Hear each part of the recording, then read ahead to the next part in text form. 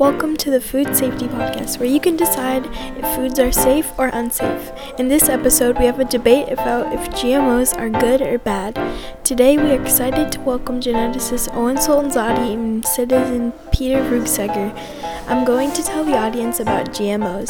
GMO stands for Genetically Modified Organisms. GMOs are created when a gene is snipped or taken out of one organism and then spliced or put into another. The result is a mix with the best of both organisms. Some people think that GMOs are an amazing idea and they can solve many problems like world hunger. Others think that they are dangerous and we don't know enough about GMOs to use them safely. Now, on to our debaters. What do you guys think about GMOs? Are they good or bad according to the research you've come up with?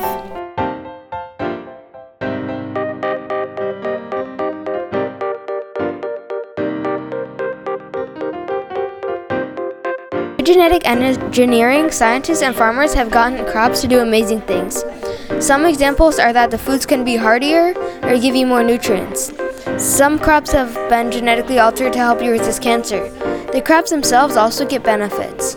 Some crops like corn have been genetically engineered to resist pesticides, and some even produce their own insect repellent chemicals. Some can also resist drought and disease. Overall, these crops that have been genetically engineered make farming and producing them easier and make the result better.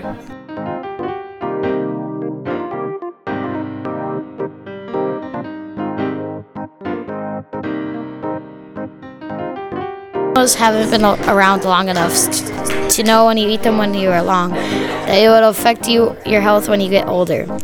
We also don't know if this chemical is said to cause cancer is really true. It is said that this is a belief, so this waste of materials and crops can be for nothing. We don't know if these genes are only meant for one crop. These genes might hurt other crops, so this new type of food might be unsafe for people to eat.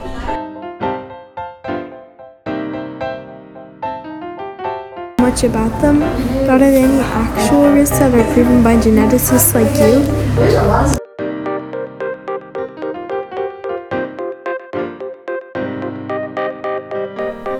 Genetically engineered foods have not shown any risks or done any harm.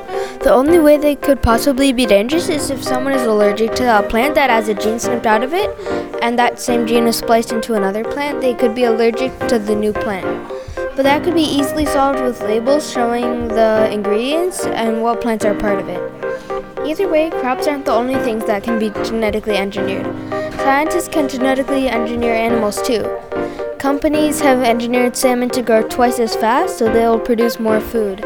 After hearing this, if you're wondering how a company could do such horrible things, raising these animals to grow faster just to be killed and eaten, think about it. Non-genetically engineered animals are going through the same process. This happens to regular salmon too. Either way, they still aren't being released into the wild. These scientists are making sure most of the population remains natural. Making food isn't the only use for genetically engineering though. Chinese companies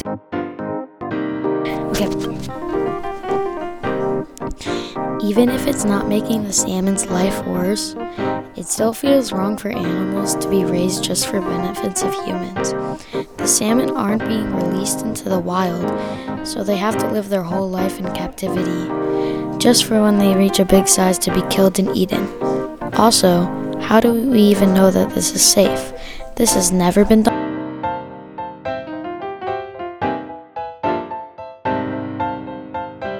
Is this even a safe concept? It seems like it might be dangerous. If you mix the genes between two different crops, will they work together or will things go wrong? Has anything like this been done before, creating hybrids by mixing genes? Worried about the concept being unsafe of mixing together different genes, if this is not a new idea. People have been selectively breeding only the best crops for thousands of years, so only the elite lines of these crops would still be used.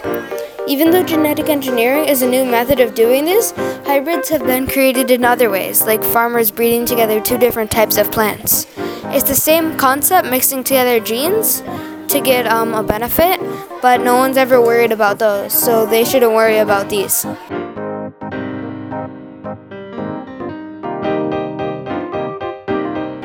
Although it is not a new idea, 63% of people think it is unsafe.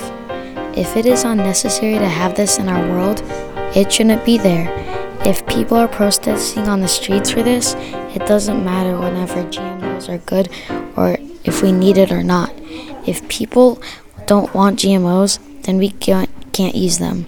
The people are the ones who actually make the decisions. If we don't need them now, then we don't need them.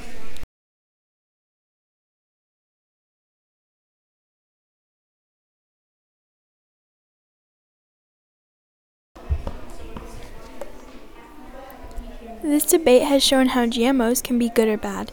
In my opinion, GMOs aren't good or bad. There are many benefits of GMOs, but there are some things you don't know about them and there are some disadvantages. They're not all good or not all bad, so you should decide whether you're willing to accept GMOs or oppose them.